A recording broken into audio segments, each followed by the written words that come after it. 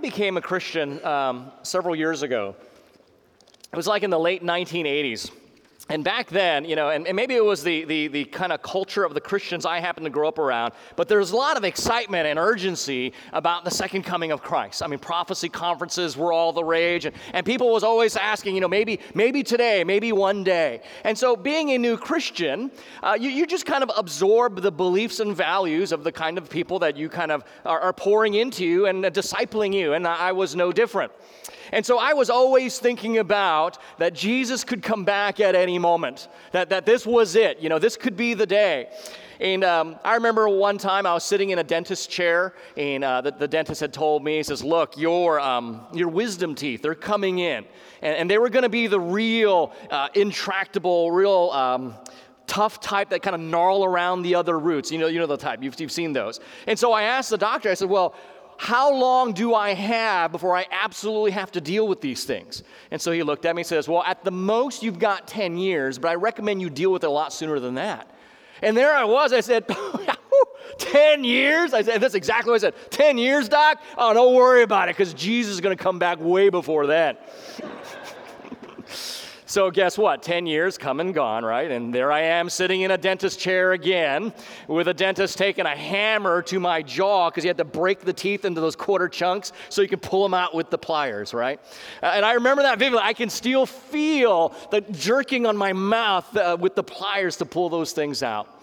Now, some people might hear that story and go, see, this is why you don't take that Jesus stuff so seriously. You end up getting a hammer to your mouth for trusting in it, right?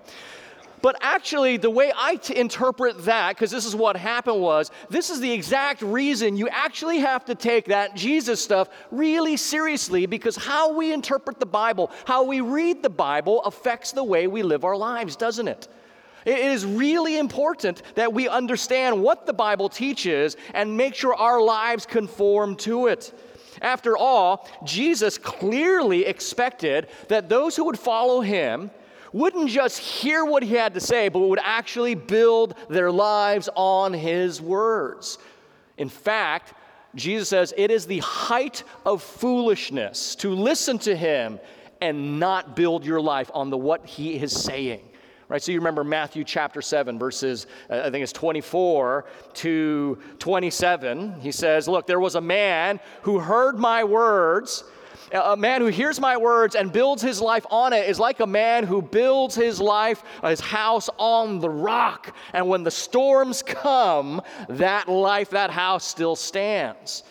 But the man who hears my words and does not build his life upon it is like the man or the woman who hears my words and doesn't build their life upon it. They build it like on the sand. And when the storm comes, great is that fall. And the thing that we need to realize there, in the story that Jesus is telling, both individuals, men and women, are identical. They both hear Jesus teaching. They both build homes. They both face the same storms. But the difference between standing strong and collapsing is that one listened and actually built their life on what they heard. The other just listened and just went on their way.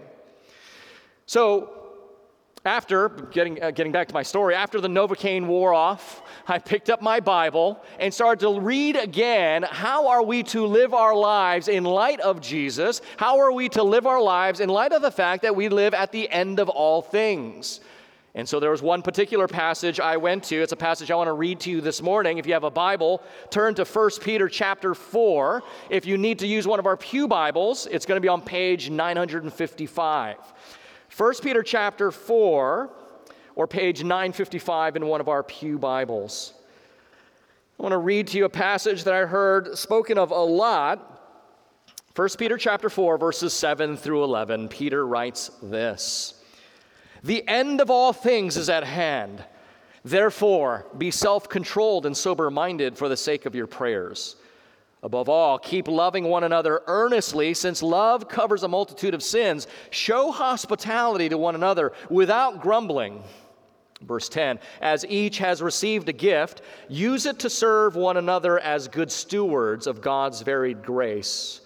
Whoever speaks, as one who speaks oracles of God. Whoever serves, as one who serves by the strength that God supplies, in order that in everything God may be glorified through Jesus Christ, To him belong glory and dominion forever and ever. Amen. To borrow a cultural expression, it is as if Peter is saying when he says, the end of all things is at hand, the sky is falling. You've heard that expression, yeah? Chicken Little. The sky's falling. It's all coming to an end. And listen to the most counterintuitive thing Peter says through the inspiration of the Holy Spirit. The sky's falling. Serve one another. I mean, he says other things, right? Show hospitality. Be self-controlled and clear thinking so you can pray well. Love each other. I love the countercultural impulse that the Bible always gives. If you've been alive long enough, you remember Y2K. What was the impulse then when we thought it's all coming to an end? We go buy bunkers, people stock up on food, they buy guns, even some Christians. I know of people who actually have plans of where they would meet their friends if they needed to, if things all went sideways. Because as Peter says, the end of all things is at hand. But he doesn't say go out and buy a bunker, circle the wagons, and get worried. He says, serve. He says other things there, but he says serve with the full weight of God's purposes upon you. Now this morning, we're calling it Service Sunday. We're doing something at least new since I've been here, and that's just making opportunities for people to serve. And our service this morning will be a little bit shorter so that you have time to kind of hang out in the Palm Court and look at all the opportunities we have available. Now, before I tell you why we're doing this, let me give you 3 reasons why we're not doing this. We're not having Service Sunday because the church is in crisis mode and we're just looking for warm bodies to fill slots, right? Although, as you'll see, and if you saw last week, there are some areas where we really need people to jump in. We're also not doing this because we think you all have like all this extra time and need something to fill it with, and so we're going to throw you a bone and give you things to do, okay? We recognize how busy people are. We recognize what a hectic, frenzied pace our lives are. I also recognize, as we study God's Word, however, that sometimes our priorities get off kilter and we fill our lives up with things that maybe need to be reevaluated in the light of God's truth, right? Now, thirdly, we're also not doing this because we think the only way that you can serve God is by being involved in the ministries of this church. Clearly not naive to think that this is where God's action is right here and here alone, right? There's tons of ways to serve the Lord. And they transcend us, but certainly they would at least include us. So we're providing you opportunities. If you're not sure how you can serve, well, here's an easy place to start. Okay, those are the reasons we're not doing it. Let me give you one reason why we are doing Service Sunday, and there obviously could be many. Let me give you probably the most important one, and that is this. You are never more like Jesus Christ than when you serve others at great cost to yourself. Let me say that again. You are never more like Jesus Christ than when you serve others at great cost to yourself. To put it in Mark's words, I think it's in here, in Mark's Gospel, chapter 10, verse 45. Let's see if we got it there. There it is. For even the Son of Man came not to be served, but to serve and give his life as a ransom for many. And friends, really, isn't this how we should make all the decisions of our lives? It should be around the question, how should we then live in light of the fact that Jesus has come? How should all of reality be perceived? The decisions we make, how I choose to use my time, my resources, my life, how should I use it in light of the fact Jesus has come? Which is, by the way, the actual interpretation of 1 Peter 4. It is not, when Peter says the end of all things is at hand, it is not the sky's falling, the end of the world is here. Actually, what he's saying is, this is the final act. There is no more in God's redemptive plan before he brings it to its final fruition and culmination. This, Jesus Christ coming to do his sacrificial work on the cross. Jesus Christ inaugurating the new age that he brought about. Remember the very first words Jesus spoke in Mark's gospel? The time is fulfilled. The kingdom is at hand. Repent and believe the gospel. Peter is saying, we are at the end of all things. There's nothing more. God's plan to redeem this broken, fallen world. This is the stage we are in. And after this, God's wrapping it all up. We are living at the end of all things. Get in on that action, is what Peter is saying. And in light of this, he offers 4 really practical ways to live your life this morning. We're only going to look at one because it is Service Sunday, and that's the last suggestion that Peter makes, the one he emphasizes the most, found in verses 10 and 11, just those 2 short verses. We're going to look at them briefly, and in those 2 short verses, Peter tells us why we can serve, how we can serve, the ways we can serve, and finally, the goal of our service. Why we can serve, how we can serve, the ways we can serve, and the goal of our service. So let's look at them. Let's go to the text. Look at the very first one, verse 10a of 1 Peter 4. Peter writes, "As each has received a gift, use it to serve one another." Okay, first one's very easy, isn't it? We know that every Christian can serve because the Bible, we just saw it there in black and white, says that every Christian has been given a gift for that purpose. So if you are a Christian and you are here this morning, you have been given a gift by God to use it for that purpose. Now, I want you to put your finger in 1 Peter. Go to Romans chapter 12 with me. Romans chapter 12. It's a little to the left. If you're using a Pew Bible, that's page 891. Romans chapter 12. And let's look at verses 6 through 8. This is what Paul, switching over to the Apostle Paul, writing to the Roman Christians, he says this: "Having gifts that differ according to the grace given to us, let us use them. If prophecy, in proportion to our faith. If service, in our serving. The one who teaches, in his teaching. The one who exhorts, in his exhortation. The one who contributes, in generosity. The one who leads, with zeal. The one who does acts of mercy, with cheerfulness." Friends, go back to 1 Peter. Friends, what this means is, if you are a Christian, there need be none of you who does not feel that they have a place in the body of believers. There need be none of you who does not feel you have something to contribute to what God is doing in his kingdom, in the church at large, and in this church in particular. Now, you might be sitting there saying, well, I don't even know what my gift is. Few of us do at first, right? Few of us do at first. And let me just say this, the best way, if you're sitting there saying, okay, you just read God's word saying you've been given a gift, and you're saying, well, I have no idea what that is. Let me suggest to you the best way to discover your gift is simply by serving wherever you find a need. That's why in our booklet that we handed out last week, it just simply says, find a need, fill a need. Gifts are discovered in the context of service, friends. Gifts are discovered in the context of service. Now, some of you know my story. I never, ever intended to be a pastor. I had every intention to be a rock star, right? That was the trajectory of my life. But when I got saved, there was just radical desire. I saw needs everywhere. Well, one thing in predominant, I didn't know any Christians. I didn't come from a Christian household. I didn't even know of a church we could go to. So we started a church. It just that was the need. We need a place where we can gather, where other Christians can start hearing the word of God. Let's start a church. We're so naive. We didn't know anything, and that was a good thing. We say, okay, what's the next need? And we fill the next need, and that need led to the next need to fill that need, and that need led to the next one need to fill that need. Until finally, a church asked me to fill a full-time need as their pastor 20 years ago, and now here I am today, a pastor for nearly 20 years. And it just started because, hey, there's a need. We got to fill the need.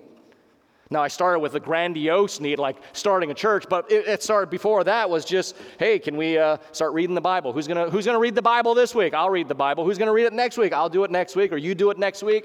Who's gonna push the broom? Who's gonna clean the bathroom? Who's gonna do what we need to do? Let's just get it done. And friends, your gifts are gonna get discovered in the process of serving. So we can serve each other because we've been given a gift to do so. Peter says it right there. And then he tells us how to serve. Look at the second half of verse 10.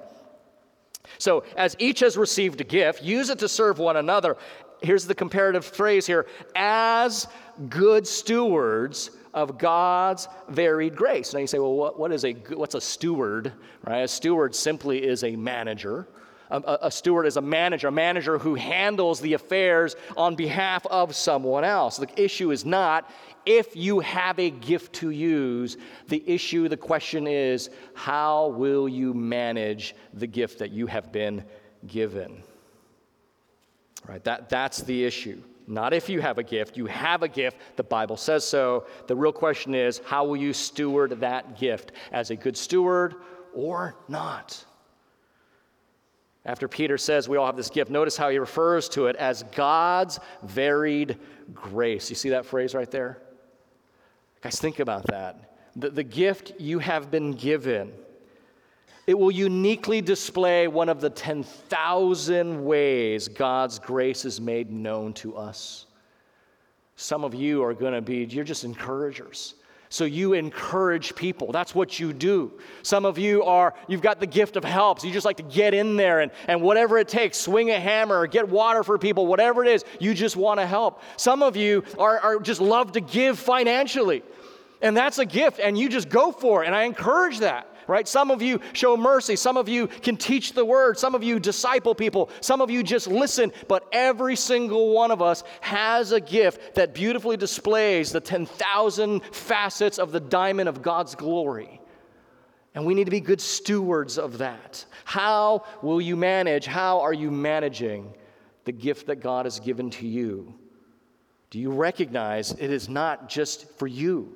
You recognize what you have. You may think of it as a natural talent. It might be that. But do you realize that it's not yours for you to use alone for your own benefit? But it was given to you to be a good steward, to bless the body of Christ. Thirdly, Peter talks about the ways we can serve. Look at 11a. It says, whoever speaks as one who speaks the oracles of God. Oracles in ancient times were basically areas that were the mouthpiece of the divine, so, a mouthpiece for God. Whoever speaks as one who speaks the oracles of God. Whoever serves as one who serves by the strength that God supplies. Now notice these two phrases, whoever speaks, whoever serves. Those are some very broad categories, aren't they? In one sense, Peter is just encapsulating all the ways we could serve, whether it's in word or deed. They capture all of that, right? However you speak or if you serve. Now notice, friends, the weight of the privilege which our service places upon us. If you serve in word, Peter is saying, speak as if you're the very mouthpiece of God himself. Now, this has more to do with accuracy than authority, okay? I mean, it does include that. But what Peter's driving at is when you speak, you're not there blathering on your opinion. You give the word of God. You are an oracle. They all would have known what that was, the oracle of Delphi, whatever. They would have known that the oracle just spoke to you the words of the gods. And Peter says, if that's the gift you have to teach, make sure you're actually speaking God's word. Right? That's really important. Now, if you're looking for a church, let me just give you a hot tip. This is very important because we live in a day and an age where there's a lot of charismatic Bible teachers out there. There's a lot of guys with personality. There's a lot of guys that are engaging. There's a lot of guys that are funny. And they're great orators. They're great at rhetoric. But don't confuse that with speaking and teaching God's word. I think it's very easy to get distracted by the charisma and personality of the presentation, and you think you're hearing good biblical teaching when at the most what you might be hearing is kind of biblical themed topics that the Bible's used as a springboard to talk about whatever else. And that happens a lot. Make sure what you're hearing at a church is the Word of God, whether it comes from the main pulpit or it's in the nursery. Make sure God's word is what's being treated with reverence, and we're unpacking it and you're opening and say, do you see in the text what the word is saying? Not what you want it to say. Do you see it actually speaking there? Right? And he says, whoever serves indeed, do it with God's strength as he supplies. That is to say, as God directs and provides, as God desires you to use these gifts. And he's going to supply you the strength as he supplies. Friends, do not think of service as holiness means you're just burnt out all the time and you're lamenting about, because that is a true thing in our culture, right? The idol of busyness and productivity. When someone says, man, I'm just really busy. What do we typically follow that up with? What do people typically say? Oh man, I get you. I'm busy too. And then we start comparing who's more busy, right? Like, oh, I got this, I got that. And we one up each other. Rather than saying, brother, we weren't meant to live like that. Is there Sabbath in your life? What are you doing?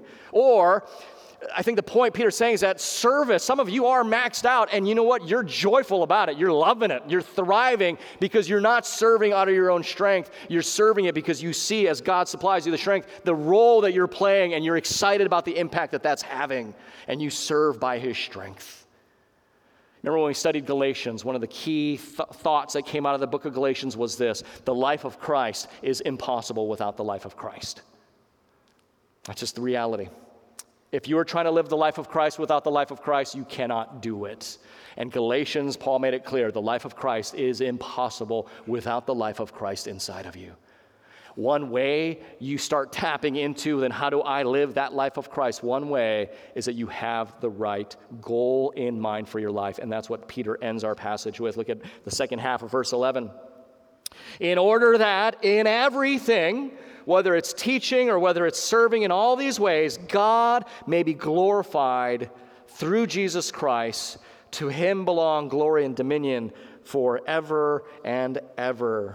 So that in everything, including our lives, God is the one that's glorified.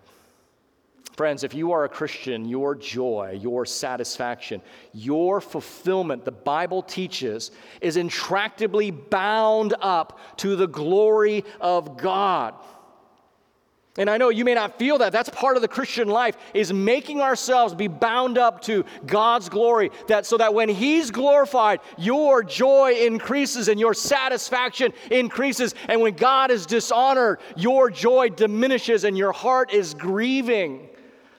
That's how you want to shape your prayers. That's how you want to live your life. Is my joy, is my satisfaction, is my fulfillment bound up in God being glorified? When it is, you are experiencing the life of Christ, because that's how Christ lived. But here's the good news, right? Here's the great reality. God will be glorified. So if your joy, your fulfillment, and your satisfaction is bound to him, you are guaranteed to have joy and satisfaction and fulfillment. If you want his glory to be your glory, that when he's glorified, you are satisfied, and that's what you want. And that it becomes the lens by which you see all of life, and that's what gives you your joy and how you use your life now. So I have to wrap this up. I told you we're going to end early because we want to give you time. This is not more time to eat donuts, okay? This is time to go out there and see, man, how are there ways I can steward my life, the varied grace of God given to me for the benefit of others. And unless you've got things you're doing out there, like really going for it, man, there are great things to do here. So that's why we're giving the time. But let me just close with how I keep thinking about these truths, so that I don't get distracted from what matters most by the things that matter least, which is pretty much most things in this life. So here, let me just illustrate this. Follow me with for a second. So imagine, I'm a visual guy, so imagine this wall right here, okay? Imagine this wall on this side of the sanctuary is some point, imagine like we're at a coffee shop, a couple of us hanging out. At some point in the future, maybe New York or final Rome or eternal Tokyo, whatever, some city in the new creation that the Bible tells us is going to happen, right? Revelation 21:22. The new creation, that's that wall there. And so we're at some coffee shop, you and a couple of us, maybe Obadiah's hanging out, maybe John Calvin or some saint from church history or someone you love. We're all having coffee. Now imagine, hey Rick, this wall here, right here, is current time. So April 7th, 2019, 9:54 p.m. Okay, that's right where we're at right now. Now imagine every foot between here and there is about 1,000 years. Okay, so that's probably about 60 feet. Okay, that's about 60,000 years. Now, I know we don't think this way, but if you believe the Bible, actually, even if you don't believe the Bible, well, we're not going to get into the philosophy of it, but the Bible says eternity goes on, right? So here we are. That's us at a coffee shop. That's me and Rick and Nikki, right? Okay, I just met them. So we're all hanging out having coffee with Obadiah and John Calvin. Here we are now. Let me give you a spatial illustration, right? Like a physical illustration of the remaining years of my physical life. Okay, here we go. Here it is. Done. That was the rest of my life right here. From right here, April 7th, 2019 to when I'm going to die, that's it. The Bible says that everything I just did in that movement is going to impact and determine every other inch from here to that wall there. And even this is a horrible illustration because the proportions of eternity to this room are just, you can't do that. The question is, am I going to use my gifts, my talents, my time, my resources there in that spot, that little inch of the carpet, and get the payoff there? Or am I going to steward it and use it for what God's purposes, God's glory, God's people, and get the payoff every other inch of this way? Friends, you don't have to be a financial investment genius to know where the smart money is there. But this is what I mean, that we get distracted by the things that matter most, by the things that matter least. Now you might think, well, I'm not that godly. Neither am I. I'm greedy. I want eternal rewards. I want, when I come to that gate, him to say, good and well done. By the way, godly greediness is not a sin. Jesus often appeals to our desire for glory and treasures and joy to live for the right thing.